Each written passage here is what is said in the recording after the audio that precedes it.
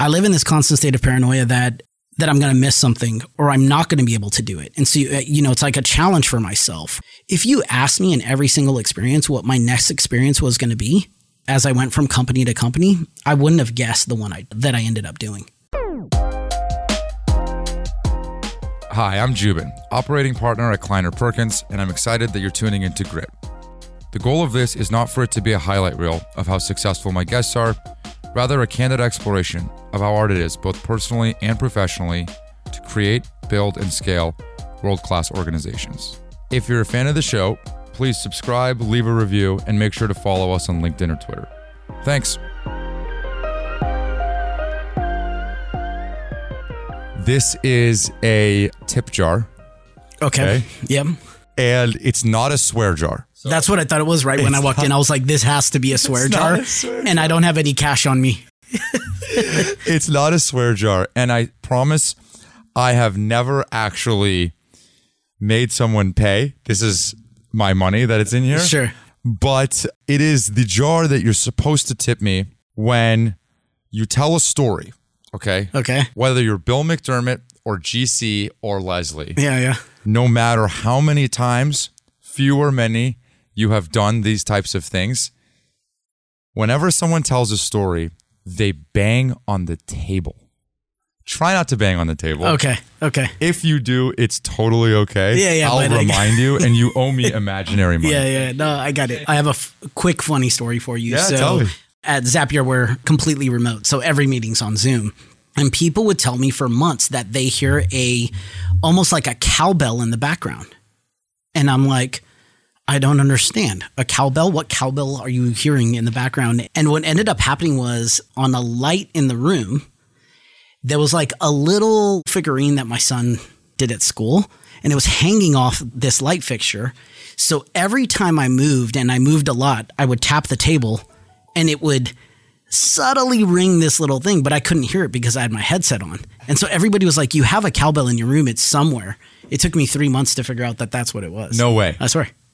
No way. Yeah. See, those are the things when you're remote that are just weird and different, you know? Yeah. We should get into remote today because I'm the anti-remote person. Come on. And the company's fully remote. Fully remote. So that'll be a fun conversation. Have you felt like when people come back to like in-person things at a remote company, they like forget normal manners? I thought that's how it was going to be. We recently had a company retreat, and I was at the one previous to this as well. And the short answer is no. It's almost opposite. You're almost appreciative of that experience, and you try to get as much as you can out of it because you're not spoiled by where you can have, hallway conversations, water cooler type conversations. Yeah. And so it's really a unique experience where almost everybody wants to talk to you and everybody wants to have like a very fluid, valuable conversation. And that's just, you almost get jaded by being in the office at times. Yeah. And that's what I've realized. And it's crazy. I'm the last person that would say that. One of the reasons I was considering not accepting the role at Zapier was not because the company wasn't great and the culture wasn't great. I was not sure if I could survive in a remote only world. Why? It's not my personality. This is why the podcast is so interesting to me and the way you do it. I've actually only done 2 podcasts. Yeah. They've all been remote. Yeah. And it's the weirdest experience for me because I'm talking to somebody through a screen. So there's very little connection there. Do you find yourself getting distracted more easily when there's a screen between you? Yes. You might see it during this conversation, like a squirrel will walk by and I might get up and just walk and look out the window, right? So I would say for me, yes, but you find ways to stay in the moment, whether that's like pausing and taking breaks just so your mind could go somewhere else that isn't on a screen and in Zoom. I've actually gotten 2 monitors. And so it sounds simple, but I only focus on one monitor during Zoom conversations and everything else is on another screen. So it's almost like I have to force myself to look somewhere else. That makes sense. So it's distracting for the person on the screen too, because they're like, wait, where are you looking? What were you worried about specifically about the remote thing at Zapier? Meaning, what was the big primary concern? Because that's a pretty big deal to view that as a bug, not a feature of a company. And a remote company at that, like which has never been remote for 10 years. 10 years. it never had an office. And so I would say the way you articulate that is interesting. You're like, wait, was that a bug? And you like still went with it. I would say for me, it was more of a curiosity. I had spent my whole career Atlassian, Dropbox, Confluent, each of those respective roles and organizations I was at, it was almost faux pas to be remote in the times I was there. Like now they've changed. I think Atlassian's pretty much fully remote at this point. Dropbox is as well. Confluent is probably half-half. And I just didn't know what the experience would be like. So it wasn't a bug to me. It was more like a feature request, I guess, is the way to put it. It was like, do I really want to accept this feature request? And I was scared. Like I was just, how do you function in a world like that where a lot of my brand, a lot of who I am comes from this. Comes from this type of interaction, sitting across the table for somebody, walking over to somebody's desk and having a conversation with them about a problem, a challenge, praising them. This is just a new way to work for me. The reason it's neat though, as you figure it out, you kind of realize you can do those same things. You just have to navigate them differently. Yeah. Why do you think you can't uphold that brand sustainably remote? What about the brand? So as an example, Aaron Levy at Box is notorious for walking around to people's desks, or was, and asking them, what's up? What's going on? Is that kind of what you mean by the brand? A little bit, yes. I would actually say that's what I'm notorious for. If you ask people from Dropbox about their experience with me there, I guarantee one of the at least 3 to 5 things they'd say was GC would walk around and talk to everybody. And that was part of my brand. I'd high five people. I'd ask how a project's going. The list goes on. And I would say that is hard to do. You have to find a different way to do it. You cannot walk to somebody's desk, but I found that mode. I'm at least in the top 3 every month of the most Slack messages being sent at the company. And I was trying to think to myself, is that a good or a bad thing? And I was trying to think, like, do I really send that many Slack messages? And really what it comes down to is I'm trying to have those conversations on Slack. Yeah. And that's not a bad thing. I've just figured out another way to do it. And now I take pride in that. And I feel like I'm the champion now, right? You're the winner. Every week I'm looking at who else is beating me in the Slack challenge. Do you not just pick up the phone? Is it not that type of culture? I would say we do. I mean, I would say pick up a Zoom at this point. But I will... throughout the day, if I want to talk to somebody and I just feel like Slack isn't the right medium, I'll have a Zoom conversation with them immediately. So it was in office. You mentioned Confluent was hybrid, and then this is fully remote. Not to lead the witness, but do you think the worst of those options is hybrid? Meaning part of the knock that hybrid gets and part of the flag that remote companies run around with and bear is this idea that there is no hierarchy that's developed between who's in the office and who's not. Even here, if certain people are in the office and certain people are not, that's going to be a problem for the people that are not. Big time. It's going to be a challenge. It's going to be a unique challenge. You're not leading the witness. I would say you have to pick a side. I just think that's how it is. You have to pick a side because then you almost you're trying to create 2 cultures, which I think is very difficult to do. It's hard enough figuring out how to do it all remote or all not, and trying to do this hybrid world. I know folks are trying to do it in their own special ways and everybody's putting their own spin or flavor on it, but I think it's hard to do. I just think it's very difficult to do. I think you do have to pick a side for a lot of the reasons that you suggest, but I just think culturally is the biggest reason. Yeah.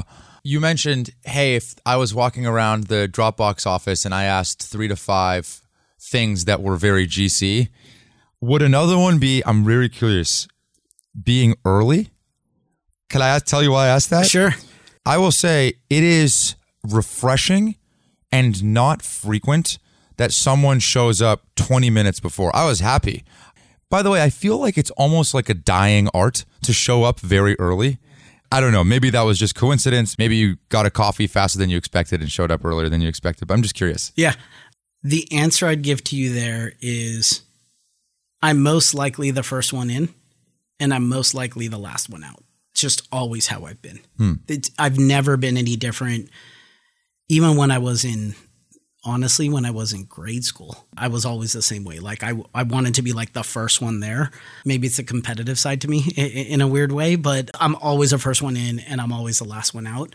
First one in though is important. I was watching this Steve Harvey episode randomly, and part of that episode was like how people that are late are more successful. But it was a joke. I was like, oh, that's weird. That's a weird thing to say. And he read some studies. And part of it was like a little bit about respect and not giving a shit. I'll say shit here. I won't say it on the podcast. You know, say shit. Yeah, you can say shit. Dude, we're rolling, by the way. We're just. Oh, we're okay. Cool. We're rolling. I don't know if it needs to be that extreme. I don't think people are being disrespectful when they're late. Yeah. But it always sticks with me. Yeah. Like, it just sticks with me. Can I comment on the late thing? Sure. I actually don't think it's a disrespect thing. I think it's a selfish thing. Yeah.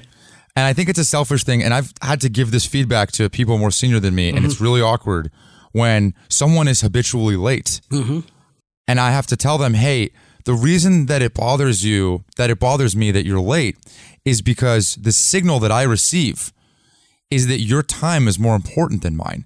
And if the answer is yes, then let's just acknowledge that. Just call it. And by the way, in some cases, their time is more important than mine. And I'm okay with that answer. You know what I mean? Yeah. But in most cases, that person does not want to be sending that signal. Yeah. You know? And that's the late thing. Yeah, no, it's well articulated. But I would consider that respect thing as something, it's meaningful, right? Like it's just meaningful to people. By the way, even when you're late and you explain yourself, that is meaningful to me. Like if you say I'm late because of these reasons, even if they're not necessarily the reasons that I'd choose or I think is the right reasons, is still. I agree with that. Level of respect. I have another question for you on the brand thing. Yep. So it seems like one of your brands is to be a hard worker, and that's a point of pride for you. Like I'm not saying brand as in that's something that you set as a goal, then you work towards achieving. I think it's very natural for you. Therefore, you've earned that as part of your thing. Yeah. The Slack commentary, I wonder if what you're doing is upholding the brand of output through Slack. You know, it could be I don't want to hold that badge of honor. I don't know if I'm thinking that way, but let me... I don't think it's intentional. Yeah. I'll take a step back, though, and say, like, if for me, hard work is a brand thing for me. It's important to show folks that this is what it takes. It is hard work. A lot of what you talked about in previous podcasts that I've listened to, and you hear a lot of the folks that you've talked to or talk about how it's hard. This is hard. It's meant to be hard. You're kind of working against the grain here. You talk about grit, kind of like the definitions of grit, like that's passion, that's perseverance, that's like fighting through those type of things. You have to work hard to get there. It doesn't come free. A lot of that comes from even like family background stuff and that. So does it rub you the wrong way when people don't work hard? Don't you think it's the easiest part of your brand to build? It requires no skill. It's just effort. It's literally just effort. Does that ever cross your mind?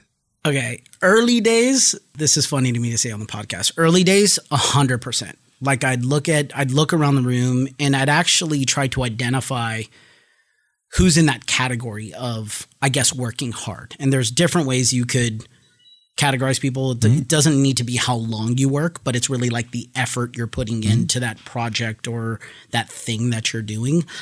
I did do that early. As I've started to grow, I would say in different ways, I've recognized that sometimes that's hard for me to recognize. Like people are working hard, but they may not do it in the same way that I do it. I've had to recognize that pattern because I have been wrong, where I might label a person as quote unquote not hardworking, but that may not be true. They just may not be doing it in the same way that I do it. In different hours in different ways. Yeah, in totally different ways. Like some people don't talk about their work at all, but they're getting stuff done. And sometimes it's hard to just recognize. And so part of my job, I would say over the years, has become helping people not in an irresponsible way, but really show that work that they're doing and show the organization, myself, a way to like represent that work. It doesn't mean it needs to equate to hard work, but I think it does in people's minds. I'm curious, when you're interviewing people, do you test for hard work? No. I mean, I think that's incredibly difficult to get. I think you can understand a lot about a person from things like references, talking to folks that are colleagues. As part of this conversation, you may or may not have talked to a number of different people, and you could pick up that hardworking piece. Yeah. It's been there forever? Forever. Forever. Forever. Since you were a kid. I'll give you an example from when I was a kid. I played basketball when I was young. And when I was probably in I don't know when it was, 7th grade, the only way you can make I would say what they called the A team was if you can basically make a layup left-handed. And you had to be able to do it consecutive times. I couldn't do that in 7th grade. I didn't know how to use my left hand very well. I went home. I had a basketball hoop in my backyard. You could lower, it was an adjustable hoop, and you can lower it to, whatever it may be, 6 feet, 7 feet high. And I sat there every single night for hours trying to figure out how to use my left hand. I became so proficient with my left hand, I started to be able to shoot with my left hand. But it was only because I was doing it every single day. Like it was a habit. I had to get my left hand to be almost as good as my right hand at that point. And that was that's always been ingrained in me. Why? Why was it so important to you to be able to make that team? Whenever you do something, or at least whenever I do something, I want to give it my all-out effort, but I also want to be good, if not great at it. And it takes work to go from good to great. And I would just say that's always been part of my, how I've disciplined myself. I'm not exactly sure why. Maybe is it nature versus nurture? I'm not sure. I think some of it is in people's nature. I bet you could come up with a bunch of stories like that growing up. I wonder, when you were sitting down at the dinner table, was it achievement oriented, the conversations that were at the dinner table? I thought about this question. I heard you ask it at other podcasts, and I would say the short answer is no. My parents were very empathetic. They really weren't hard on us in terms of school and education. I mean, they wanted us to do well, but they never pushed that in a way that was, at least for us, was unhealthy in any way, or never felt like pressure. The same thing went for sports. The same thing went for even what we were going to do later on in life. There was no you have to do this. You have to be the best. But I would say if you look at the actions that they took, when I think about my parents and the conversations we have, sometimes conversations happen through actions. Both my parents own their own businesses. And my dad, in particular, would wake up. He owned a produce warehouse, and he would wake up at, 1 a.m. and work till 1 p.m. the next day, going to the market, being the first in the market, which he was almost every single time before anybody there, and coming home just exhausted. And I never understood it. I still to this day don't understand how he actually worked that hard and why he did, because he didn't have to work that many hours. He probably could have gotten away with working 25% less, maybe even 50% less. The truth is he owned the business. He could have even had other people do it. He never did that. And it wasn't for selfish reasons. I think it was strictly the fact that he wanted to be the best. He wanted to be the best person at what he was doing. And you emulate that in different ways, even if you do it subconsciously, I think. So you were at Atlassian, Dropbox, Confluent. What would he think of the places that you work now? How cushy they are? The offices that you go to. You don't go to offices now, but what would he have thought of these places? I tell both my mom and dad about them. They blow their mind, right? I'll give you a quick funny story here. When I was at Dropbox, my dad came to visit me there. And at that time at Dropbox, we had this incredible cafeteria there. And so it was restaurant level food. And you got to choose from 5 different types of meals from different cuisines every single day. My dad comes there. He's standing in this place and he's like, is this part of your, this is where you work? And I'm like, yeah. So I think he was scratching his head going, this can't be real. He was quiet during our whole lunch. And I'm like, what's wrong with you? And he's like, this just doesn't make sense. And then what I did was we got up and we walked down 2 flights of stairs and we went to get a cappuccino at our coffee bar there. And I think he was just like, this just really, he's like, you don't pay for this. This is part of work. Yeah. And I know that's a very spoiled example, to be fair, but that's the world he saw, which I think is amazing to him, let alone all the cool tech that we have, right? Whether it's the laptops we use, the video equipment, all this setup at home today. Even when he looks at my setup at home, he's like, this is incredible. This is what you do to work, and you work from home. To him, it's, by the way, the remote work.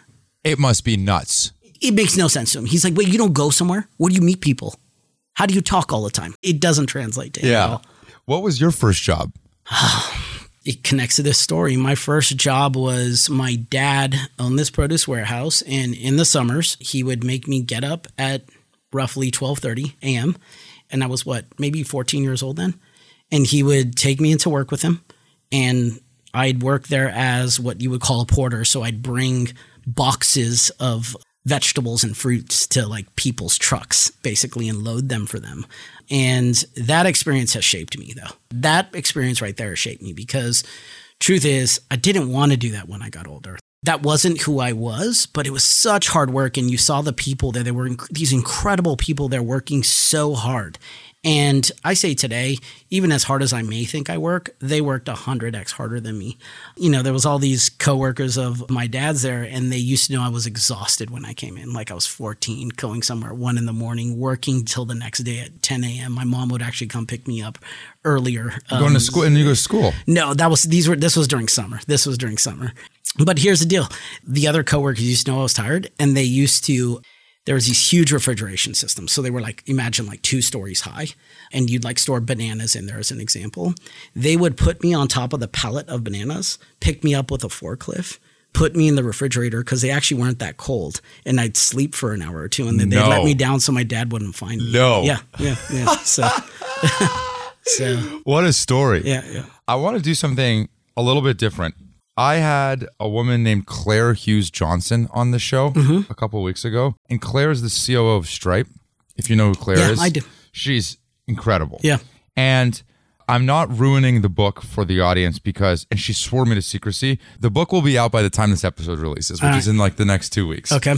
And one of the framings that she has in this book is about managing high performers. Yep. Okay. And I couldn't help but, as I studied you, think about the framing that she uses to bifurcate high performers into pushers and pullers. Okay. And what she says, and I just want your reaction to this. Right. And where do you think you fit into this framework? Okay. Because I have an idea. High performers tend to fall into 2 groups, which I call pushers and pullers. Some will fall into both categories at different times. Pushers are highly ambitious, and they're often critical. They're quick to recognize when something is broken in an organization and set high standards for themselves and those they work with. Pushers reliably use performance reviews as an opportunity to ask why aren't they getting a larger raise or being entrusted with more responsibility. They're internally motivated and don't care too much about ruffling feathers. And yes, they will push you as their manager. Pullers are the types of high performers who will take on much more work than they should. Leaders and managers love them for projects because they know that pullers will almost always agree to work on something and deliver high quality output. But pullers get burned out. They suffer silently and won't tell you they're unhappy until the one-on-one where they tell you they're quitting. They derive a lot of their self-worth from external validation and usually want to be liked. They have trouble saying no. It goes on and on. Of those 2, does one fit more neatly into the GC brand than the other? Yeah, let's play a game though. Okay. Right hand Yeah. is push. Yeah. Left hand is pull. Okay. I'm going to put my hands underneath the table. and you're going to guess which one it is. And then I'm going to put up the hand. Okay. All right. I will start, and don't ruin the surprise yet. I'm going to say left hand. I think you're a puller. And I think my idea behind this was, this guy has pusher written all over him. This guy is high energy, high output, will push people, make things happen. My instinct is that you are the guy that will wake up at 12:30 in the morning, go sleep in the fridge of the crate, and just wear it. So I pick puller, but I could be wrong. Puller. But I've learned how to push, if that makes sense. And so, if I looked back and kind of studied the career that I've had, I would say for a lot of my career, I was a puller. And probably some of the hardest feedback that I've gotten was, don't be a puller. Don't necessarily be that person. Why? Because of things like burnout, because of things like almost resenting the thing that you do because you have to get it done. There's no other way, and you have to get it done with a certain level of quality. And something you mentioned there that Claire, I guess, mentioned in this is just around saying no or not being able to say no. Over the years, I've gotten a lot better at that. Like I've started to recognize when I'm pulling too much. It's still part of who I am, and I've accepted that. Like I think that's okay. But I've figured out how to go to the pull side when I need to. And so you do have to balance both, I think, to be what I would say is like a well-balanced leader. You have to be able to do both. I think if you do one really, really well, and I'm not sure how Claire's book like plays this out. I think if you do one really, really well, you're missing something on the other side. Well, the way that she frames it, that there's pros and cons to both, right? There's things that you have to look out for with both people. I was curious because my initial impression was pusher. But as I really thought about it, I was like, I think the guy's a puller through and through. When you talk about the feedback that someone gave you, how early was that in your career that someone signaled that to you for the first time? Because again, correct me if I'm wrong, that was probably a source of pride for you to 100%. Be able to say yes to everything, to be able to take on a workload, to be able to have others count on you. Yeah. I could actually tell you the exact moment because it shaped a lot of my thinking throughout my career. That exact moment came, Scott Farquhar, who's the CEO of Atlassian. I'll never forget. That was the conversation we had where he was giving me feedback on saying yes to everything, but not understanding what I was saying no to. And in that conversation, what he was trying to get to was, what are you really prioritizing? Really, what are the top 1 or 2 things that you have to get done? And the 50 other things, maybe you do need to say no to them because that's why you're working so like long hours. That's why as an organization, at times I couldn't step away because, whether you go on vacation or whatever that means, like stepping away for some time because ultimately, like I was pulling. I was the person pulling. And that was a sense of pride for me. I'll never forget when I left that meeting, he probably doesn't know this, but I was like, he's just wrong. He doesn't know me. He doesn't value what I bring. But the truth is he was on target. That's an area that I needed to improve. And I've always internalized that feedback. Even today when it happens, I internalize that feedback. Wade Foster, who's the CEO of Zapier, he has a really good compass for recognizing when we're falling off course, right? Like when we're not prioritizing and we're not focusing. And it's been a really good experience for me in like a yin and yang relationship because he'll come back to the things that he thinks I should be focusing on. And that's the conversation we'll have. And that allows me to at least tell myself, yep, this is the most important thing. You have to say no to these other things. And that makes me more effective. Do you have any signals when you're pulling too hard? Do you have any tells internally when you've taken on too much and that's very obvious? I would say for me, it's not the work hours are longer. It's that the work hours feel longer. When you feel like you're just dragging out to get things done. So it's not the number of hours you work, but it's like those hours feel like long hours. They feel like hard hours, and I could tell. And that's an internal signal for me that something's off. And even if I can't figure it out exactly what it is, that's when I'll go back and recheck my priorities, recheck the things that I'm doing and try to figure out like, where am I spending the wrong time? Where am I spending the right time? And try to like recheck, rebalance. When you were at Atlassian, it was pretty early in your career, right? Like it was a couple years out of school. Yeah, it was. It was 2007. And Atlassian was not that big of a company. It was not. I was the 33rd employee in our U.S. office, which was in the Bay Area in San Francisco. We had about probably 100 people in our Sydney, Australia office. And they were predominantly developers, like engineers and product were the folks, and some finance in our Australian office. So it was really early days. And it's still stock price is still holding pretty strong. Like it's an incredible company. It is an incredible company. The way that I think about this company is it's one of the few that has and is continuously achieving its potential. It is pushing in ways that are mind-blowing to me to this day. Yep. Do you agree with that? 190%.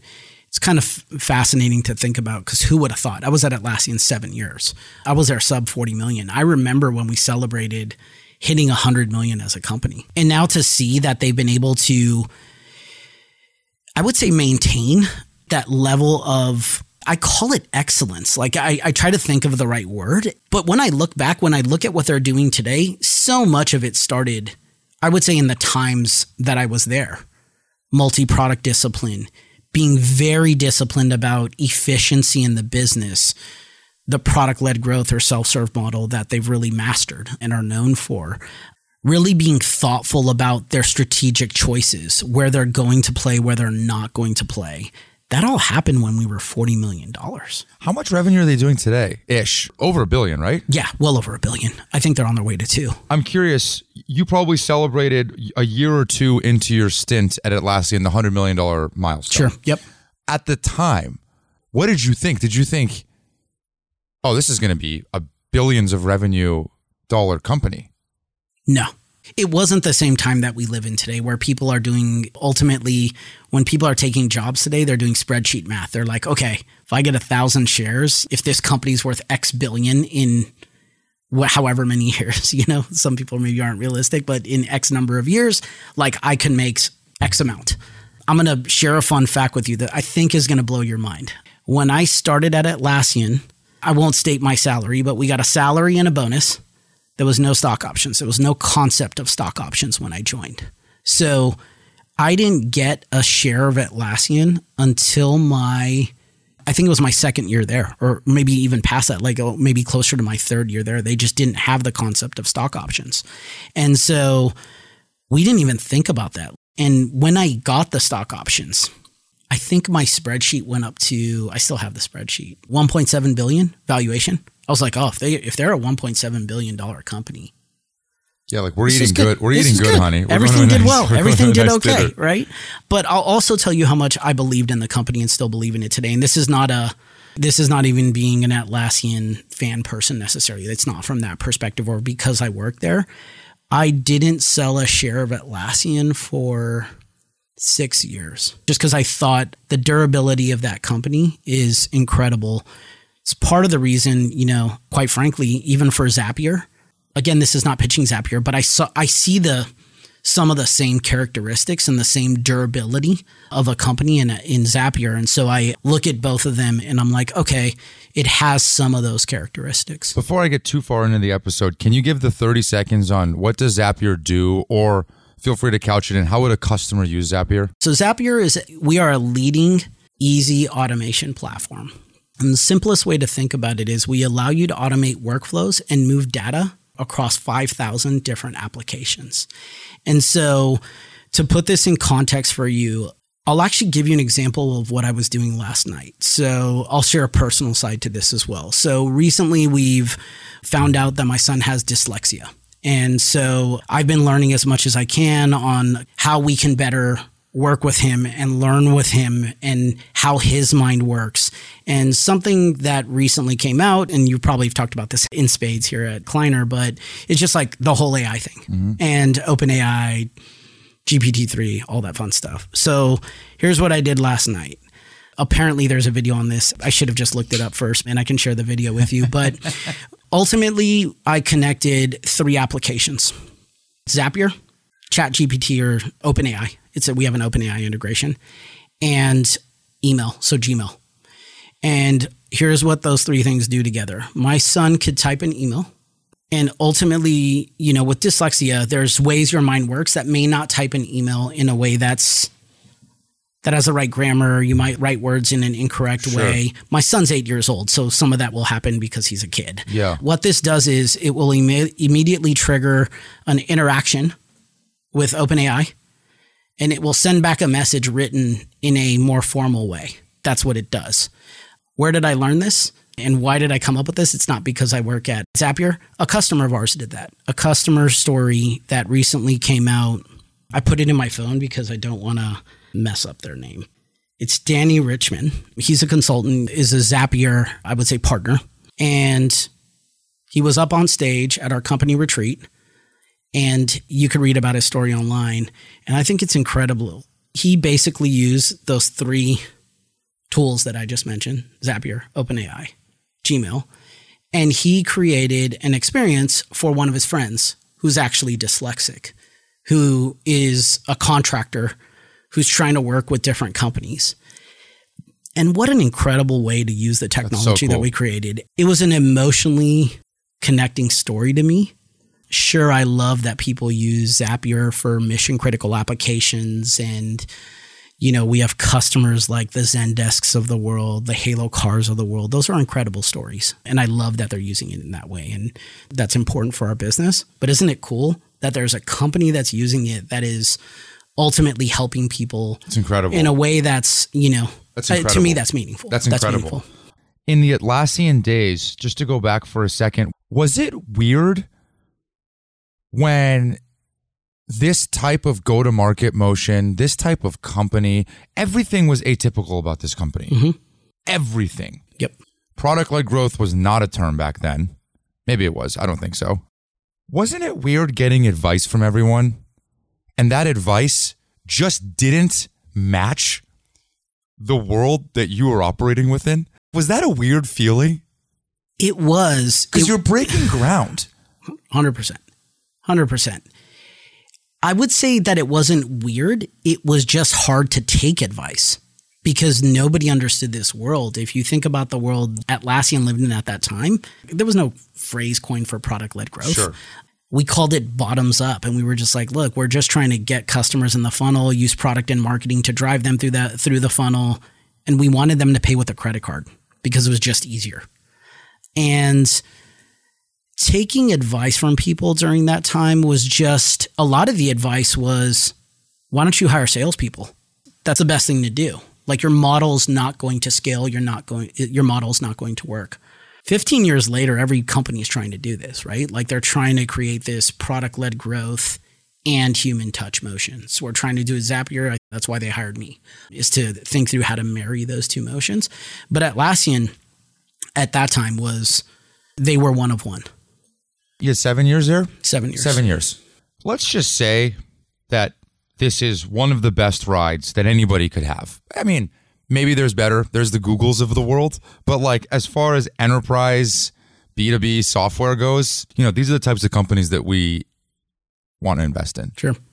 When you were experiencing the ride, knowing now what you know about how special that company is and was, did it feel like the best ride of your life? Did it feel like, wow, I'm at the best company right now and everything is just going our way and the ball's bouncing our direction and we just can't miss? Is that how it felt? Not at all. But isn't it weird that people tell the story that way? Like, isn't it weird 100%. that like why are we 100%. Saying that? Yeah, but it is a story, right? People are going to tell the best story they can. And I didn't think that. I mean, you have to qualify this to say that was early in my career. Yeah. So you didn't have good pattern recognition. I didn't know what good or not good was. But I would say that for me, now that I look back on it, and this is hindsight, it was like a mini MBA for me. I got to see an innovative business model. I got to see the way a business can run that was arguably, and maybe even still today, is arguably one of the most efficient, successful businesses in the world. I got to have experiences there with incredible, incredible leaders. So there was Mike and Scott, who were the founders. There was Jay Simons, who was the president, who is still a very close friend today. He's actually on Zapier's board. And I just got to see a lot of different things firsthand. So you got to touch and feel them. So I could take that experience that I had at Atlassian and even translate some of it today at Zapier.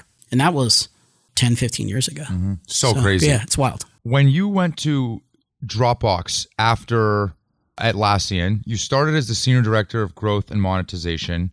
Then 4 years later, you get a promotion to be the VP of Self-Serve. Mm-hmm.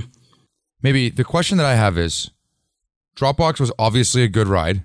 Did you ever consider just staying in Atlassian? Why didn't you stay? It's a good question. I get asked that all the time, by the way. They're like, and my initial reaction is like, well, I was there for 7 years. Yeah. So there was like new experiences that I wanted to have. And that's the answer, though. Yeah. That is the answer. I don't know if I'd be in the position I'm in today if I didn't get new experiences. And this is not encouraging folks to jump jobs, but it was that at Atlassian, there was 7 years of an incredible, it was 20 years of experience. Like, that's the truth. In those 7 years, I got to see everything. And I wanted to take that experience and like focus it in an area which happened to be like self-serve, right? In this product-led growth motion. I wanted to own a larger revenue number, which I didn't know if I could do when I went to Dropbox, to be fair, but it ended up happening and ended up coming to fruition, especially with like the trust of folks like Dennis Woodside, who was actually on your podcast not too long ago. These folks entrusted in me, and I was able to capture that experience and then take that into Confluent and now Zapier. And so I don't regret it at all, but ultimately that experience led to all of this. I do owe a large part of my success to what I learned at Atlassian. And it happened to be an incredible company. Yeah. The outcome was incredible, and I'm connected to that outcome in inextricable ways. Did you have the same chip on your shoulder as you kept making these jumps? Has it always been that way? Always. This wasn't some existential, I need to make a career for myself at Atlassian. Every single jump, you are equally as nervous and excited and ready to get after it? Even more so today than I was before, I would say. I live in a constant state of, I don't know if this is the right word to use, but I think it is. Like, I live in a constant state of like paranoia, which I guess is healthy and unhealthy, right? Yeah. But like, I live in this constant state of paranoia that I'm going to miss something or I'm not going to be able to do it. You know, it's like a challenge for myself. If you asked me in every single experience what my next experience was going to be, as I went from company to company, I wouldn't have guessed the one that I ended up doing. If you asked me my first day at Atlassian, what was going to be my next job, it was going to be VP of growth running self-serve at Dropbox. That wouldn't even been in the cards. There was really no other company that I knew that did self-serve, let alone Dropbox. And It was at a time where Dropbox was transitioning from a consumer business to more B2B. If you told me that, I would have said no. If you told me at Dropbox, even when I was the VP of self-serve, that I was going to be the chief marketing officer of a company, of a developer tools company, essentially, which is Confluent, I would have said there's no way. Like your crystal ball is completely wrong. And then if you told me I was going to be chief revenue officer at Zapier, while I was a CMO at Confluent, I sort of could have believed it, but not fully. It took me a little while to believe that, but here I am, right? Like, so I wouldn't have believed it in each of those scenarios. The paranoia thing, this is a concept that I'm fascinated with because it strikes me that most people that sit across the table from me have this thing. And I wonder, do you think you could achieve the way that you have without that paranoia? Maybe I'll ask a different way. Do you want your kids to have that paranoia? I debate this with my wife. Short answer is, I don't think so. I don't think I would have been able to achieve the things I've achieved without, it almost leaves you wanting more. And do I want my kids to have it? What's the debate? Your wife says no, you say yes? My wife knows the way I work and kind of like, she knows the paranoid GC. And there's a level of stress that does come with that. And the question is, you always want to look at your kids and you want them to have no stress. I do like a little bit of urgency, a little bit of pace, a little bit of paranoia. That means you're hungry. That means you want it. That means you're not satisfied. And if that's what it means, I definitely want it for my kids. I want them to have that. I could actually see that trait in them. I heard you talking about in a previous podcast, you talk about the concept of like nature versus nurture. I'm not sure, but I do think it's a learned behavior. If they see me do it, they're going to learn some of that behavior. It's not going to feel foreign to them. Yeah.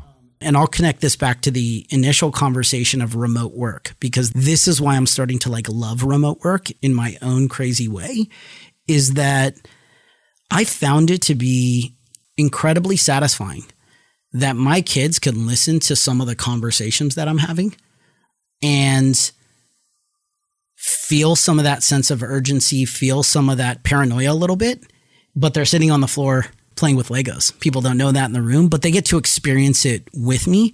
And sure, maybe they don't know everything that I'm talking about, but they're going to remember this in 20 years when they're in the working world and they're trying to figure out how to be successful, win a project, win a deal, whatever that may be.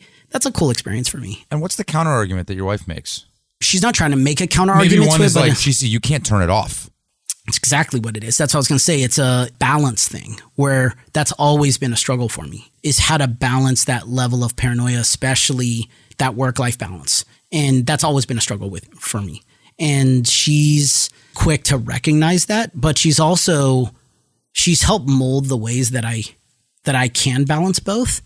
And she's become a compass for me. I wouldn't say that she's saying she doesn't want them to be paranoid. My wife's a very competitive person. You should watch us play board games. But I think she wants there to be some level of balance. And balance and happiness is the two things we all strive for. That's what I think. Balance and happiness. And both of those are hard to get. Let me ask you this. Do you think that balance is required to have happiness? Good question. I don't have a perfect answer to that. Because you don't have balance. I don't. Let's be honest. But no, you we have don't. Zero balance. We don't. Everyone told me like he takes 0 days off between every single job that he's ever done. And then eventually you have to take a year off because you literally couldn't handle it. Like you're just too much. Yeah. So that's not balance. I would say that's not balance, but you also strike me as kind of happy. I'm incredibly happy. That's what I mean. I don't say this because we're on a podcast. I love my life. I love the pace. When people ask me about work, I love to work. I genuinely do. It's not a chore for me. When it becomes a chore, then I'll just stop doing it. It's as simple as that. And it's not a chore for me. The one thing I'd get across, though, is the balance part has always been something that's hard for me. But as I've gone through each stint in my career, especially even taking that year off, I wouldn't say that I was running away from figuring out balance. I was actually running towards it because I had recognized that, look, I needed to find that right balance. And I wasn't giving myself the space to do that. And I could tell you that that first 3 months of being off. This was after Confluent. This was after Confluent. Of being off for almost a year before joining Zapier was the hardest 3 months of my life. I'd never not worked. And I was doing some stuff like advising and different things, but like it wasn't giving me that satisfaction that work gave me. So I quickly realized also that part of my happiness is having that challenge of work.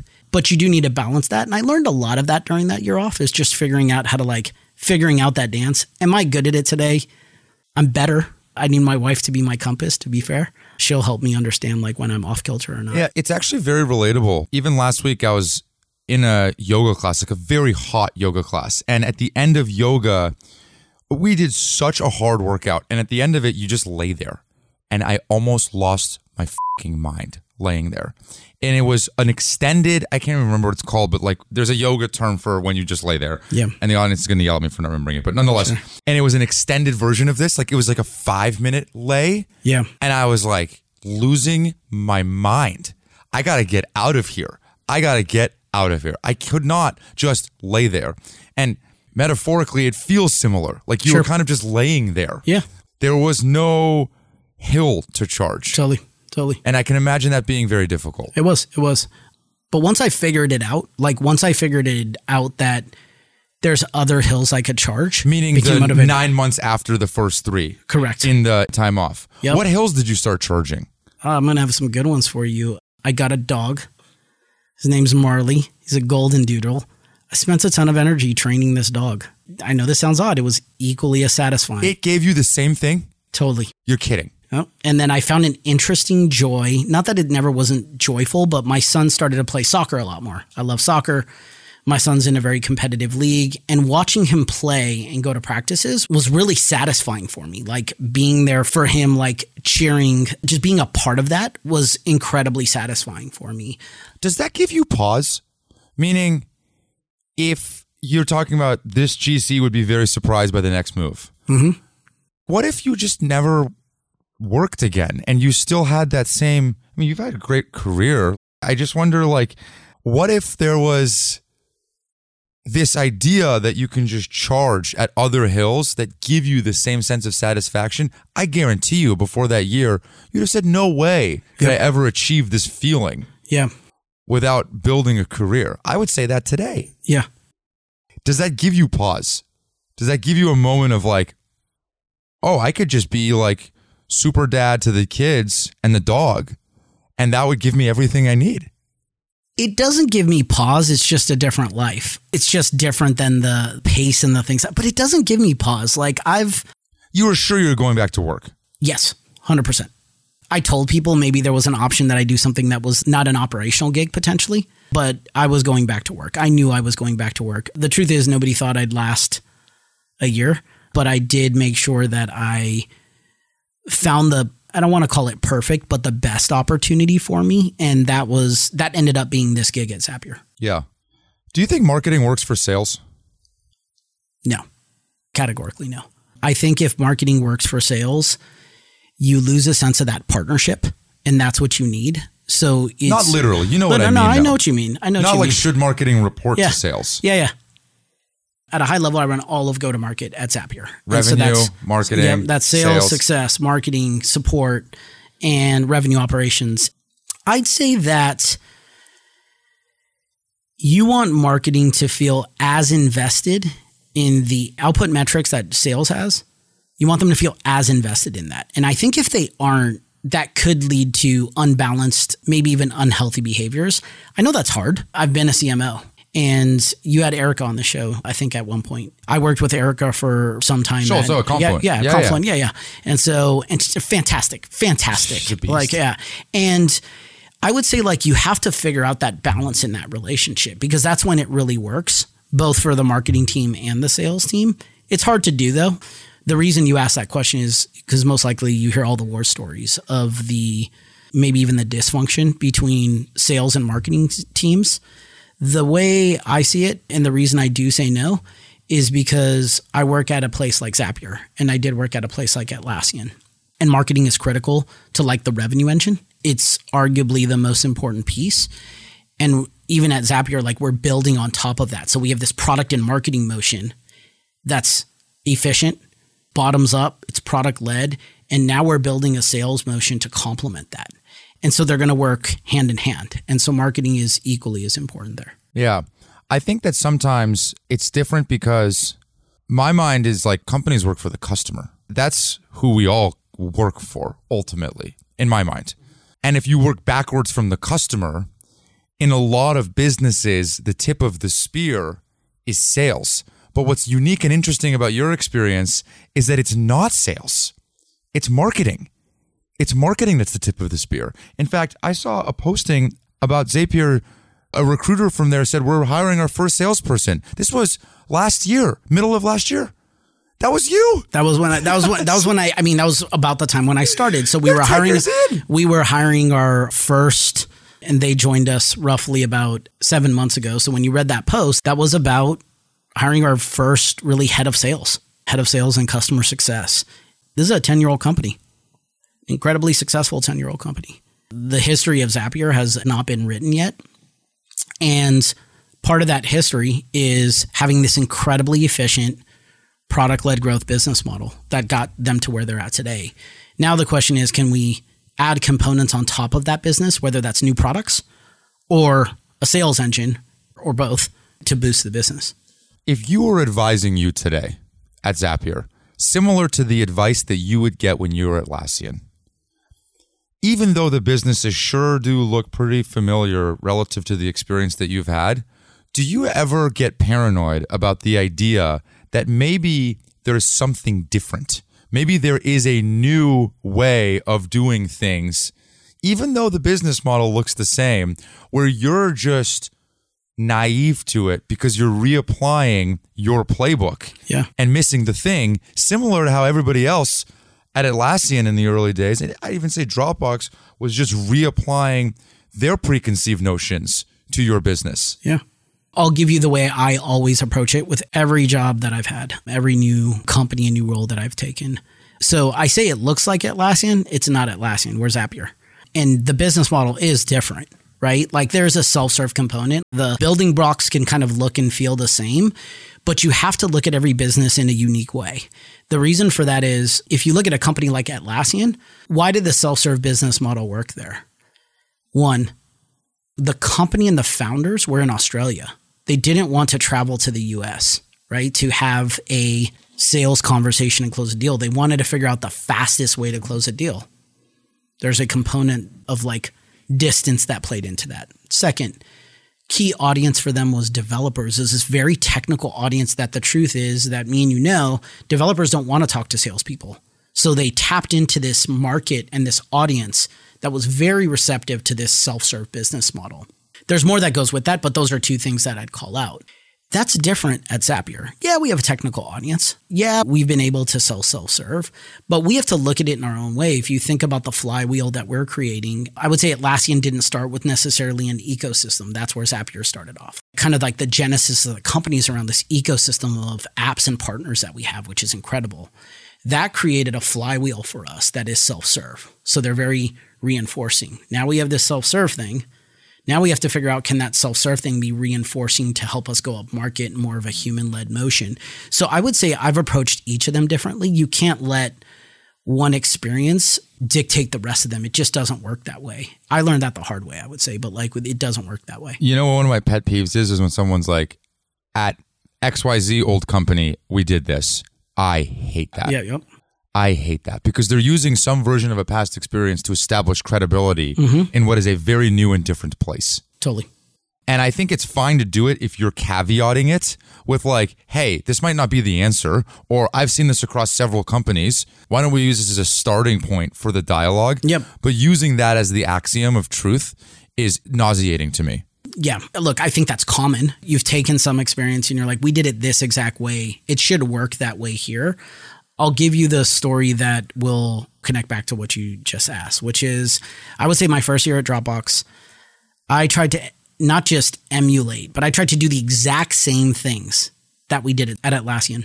And that experience for me was very eye-opening because almost everything I did not work. And in my head, I was like, these all should work because they worked at Atlassian. They should translate very well to Dropbox, and they didn't.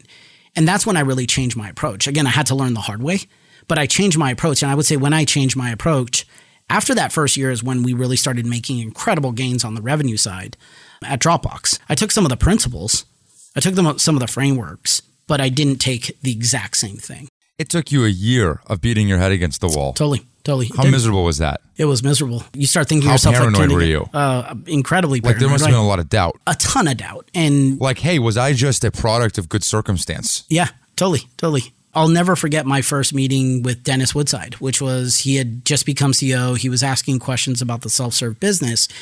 And one of the things he said was, maybe self-serve is not the thing for us here at Dropbox. It doesn't seem like we're seeing the inflection that we want. Maybe we should go all enterprise human touch. And think about that from my perspective. Like they brought me on board, folks like Ilya Fushman, he was here at Kleiner, right? They brought me on board to kind of supercharge this self-serve bottoms-up thing. And I was like, I've got to make this work.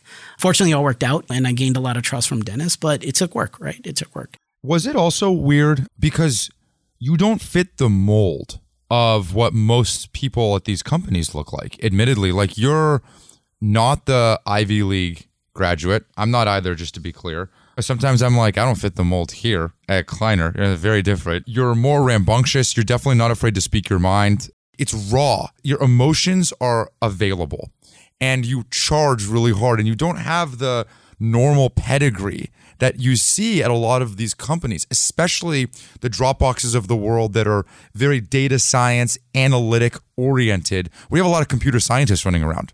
Totally. Does that chip on your shoulder wear on you? Do you like it? I feel like, do you like it? Do you feel it? Am I making it up? You could tell me if I'm making it up. Yeah, I would say I feel it. I've never used it as a chip on my shoulder necessarily. I definitely know that there's stigmas like that exist. The thing I'd say is, for me, I love learning from people who have these incredibly different backgrounds than I do. You mentioned things like Ivy League or data science. Like I've learned how to work in those worlds that work well for the company, but also for myself. I can integrate myself into those worlds. Fun fact, at Confluent, I ran data science for quite some time, for almost 2 years there. And so could I have run data science when I was at Dropbox? No, there was no way I could have. But I learned it. I learned how those teams functioned. I consider myself to be at the minimum like a very data-driven person. I love to like sit with the numbers is what I like to say. I always tell people like I'll cuddle with the numbers and then I'll get back to you. But I've learned to like really integrate myself with those different teams, functions, and different types of folks. And it's been able to work in my world. Am I raw? 100%. Do I wear my emotions on my sleeve? 190%. But it's also who I am. So I think that's why I could relate to a lot of these folks from different backgrounds, whatever that may be, whether it's the school they came from, the discipline they came from, or any other layer of diversity that you can think of. Yeah, maybe a follow-up question to that is, did you worry or were you insecure about fitting into a box? You weren't the in person in any type of crowd. I'll give you a personal example. Sometimes I'm insecure that I'm not the operator because I've been out of the game for so long. I'm insecure that I'm not the investor. I don't get invited to the investor things. I'm insecure that I'm really not like even on the operating partner side here because I'm doing less of the in the weeds work than I used to. There's not really many jobs like mine in the Valley. They just don't really exist. And so I don't really get invited to any of the school dances, and for a long time, that's been motivating for me because I'm like, all right, well, I don't actually want the other paths. Sometimes I feel a little left out, but I guess I'm going to have to draw something up that makes sense for me. I just wonder if that ever if you ever experienced that. 100%. I think we all experience it. You're a CRO now. Yeah, totally. You're a CRO now. You've been CMO forever. Like, you've been a marketer. Yeah. The way I'd say that, I mean, the word many people use is just like imposter syndrome, right? And that imposter syndrome, what that really means for me at least is, can I do that thing, whatever that thing is? Maybe I have arm's length experience in something, or maybe I'm being left out of the party.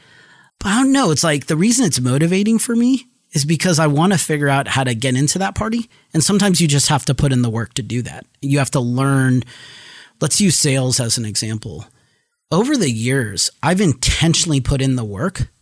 I went to Confluent specifically to learn more about sales. That's why I went there. That was one of the goals that I had, was I wanted to get deeper into the true sales discipline, where I had been at companies that were incredible. That wasn't what they were known for, right? Like, they were known for more of this product-led growth thing, which was Dropbox and Atlassian. And I needed that. And that was very intentional.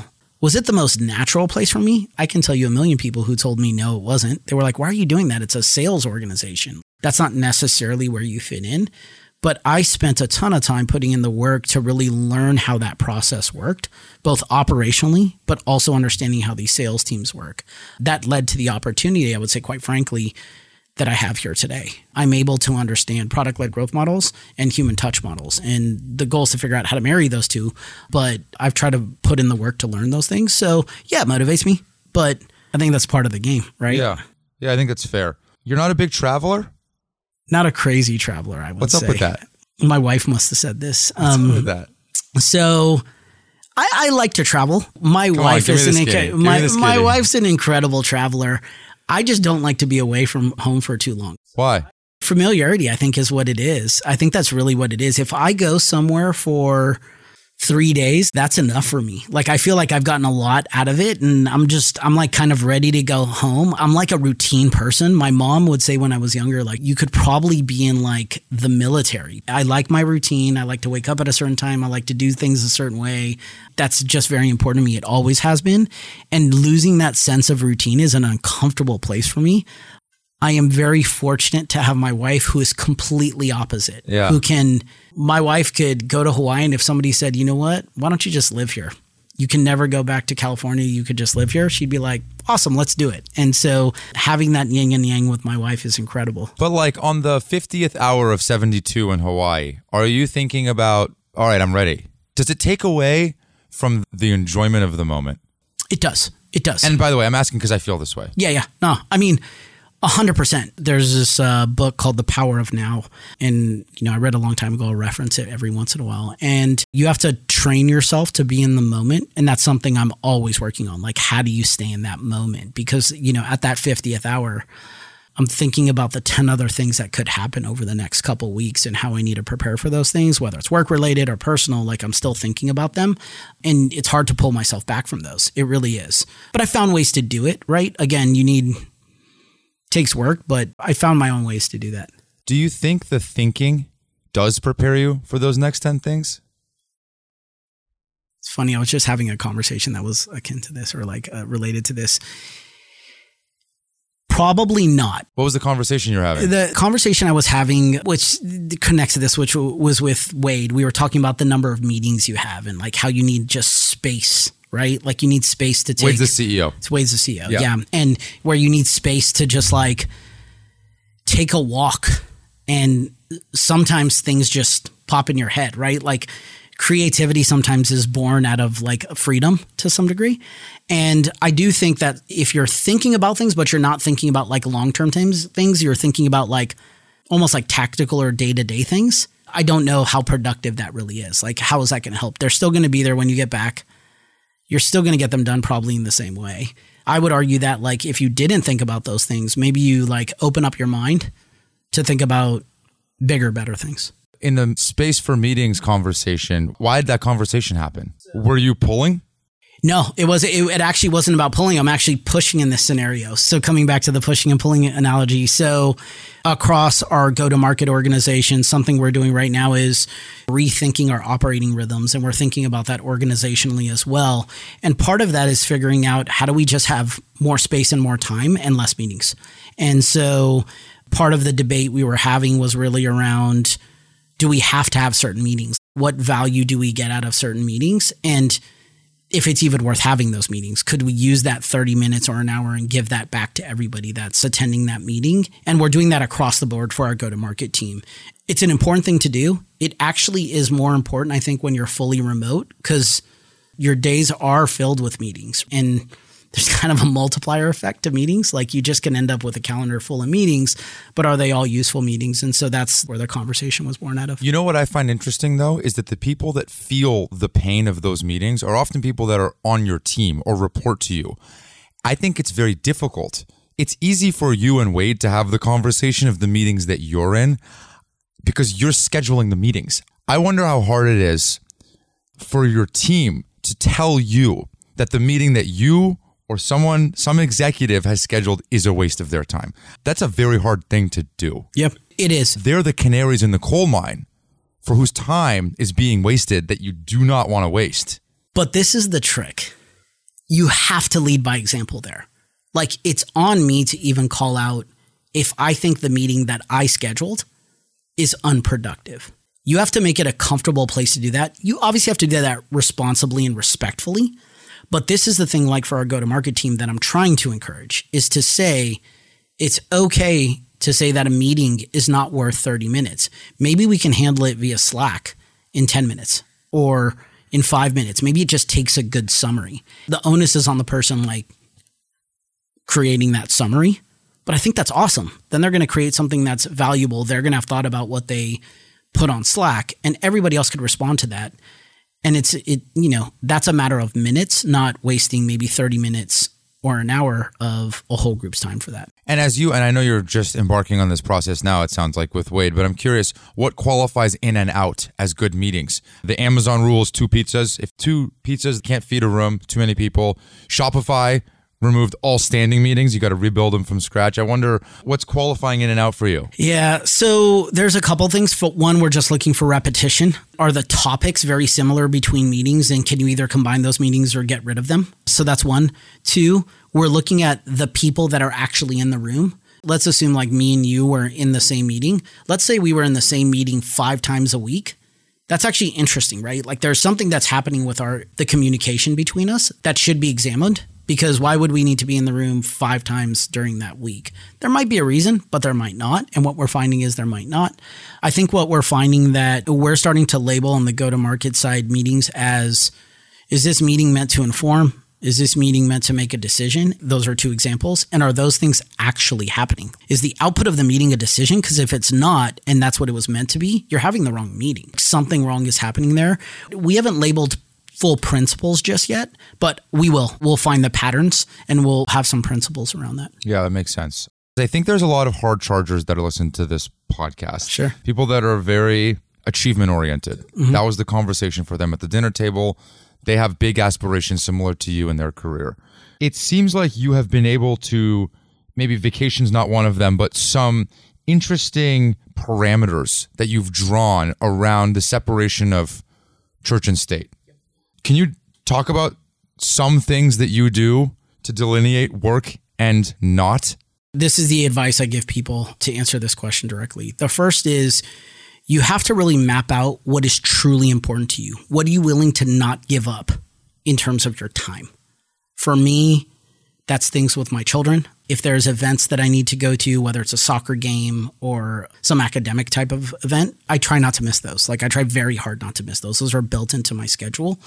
So that's like figure out the things that you are just not willing to give up. Mm-hmm. Some of those are daily activities. One thing I'm not willing to give up is I try to take my dog for a walk every single night. Even if he's gone for a walk with my wife or had his exercise for the day, it's good for me and it's good for the dog. And it's an opportunity for me to just get out of the house. Just you and the dog? Just me and my dog. Just kind of blindly walk, right? And I'll try to walk a couple miles at night.